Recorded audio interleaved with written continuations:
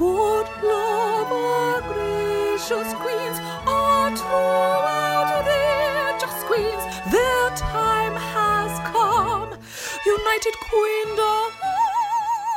Hello, it's Ed here with a short message. So, obviously, Drag Race fans around the world are currently heartbroken about the death of Chi Chi DeVayne, who sadly passed away earlier this week from pneumonia at the age of 34. I was actually in a gay bar in Soho on Thursday when my friend, who doesn't watch Drag Race, came up to me and said, "Do you know who Chi Chi DeVayne is?" So immediately I thought Chi Chi must be in the bar, out of drag, like enjoying a drink or something with friends. And I got really excited, thinking, I can go over and introduce myself, annoy her. And then obviously I went from giddy to devastated when I heard that she had in fact died. I'd known, like many fans did, that she'd been ill for a while, but I didn't realise it was this serious.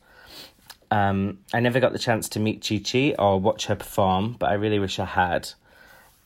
Since hearing the news, I've been rewatching season 8 and falling in love with her all over again.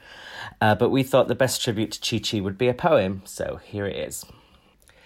This is a tribute to Miss Chi Chi DeVayne, a star we'll tragically never get to see again.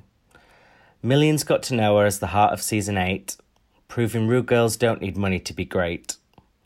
The fiercest lip syncer the show has ever seen, the ultimate assassin, the bio queen.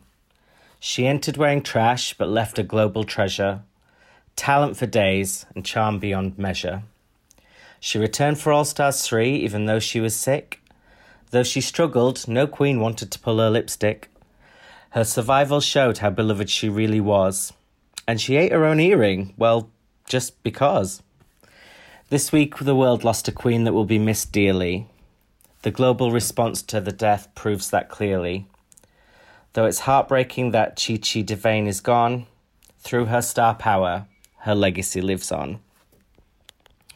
So yeah, we just wanted to do a little tribute to Chi Chi, because we know that the fans, we love her, you all love her, and obviously we talk about Drag Race all the time, so we couldn't not mention this.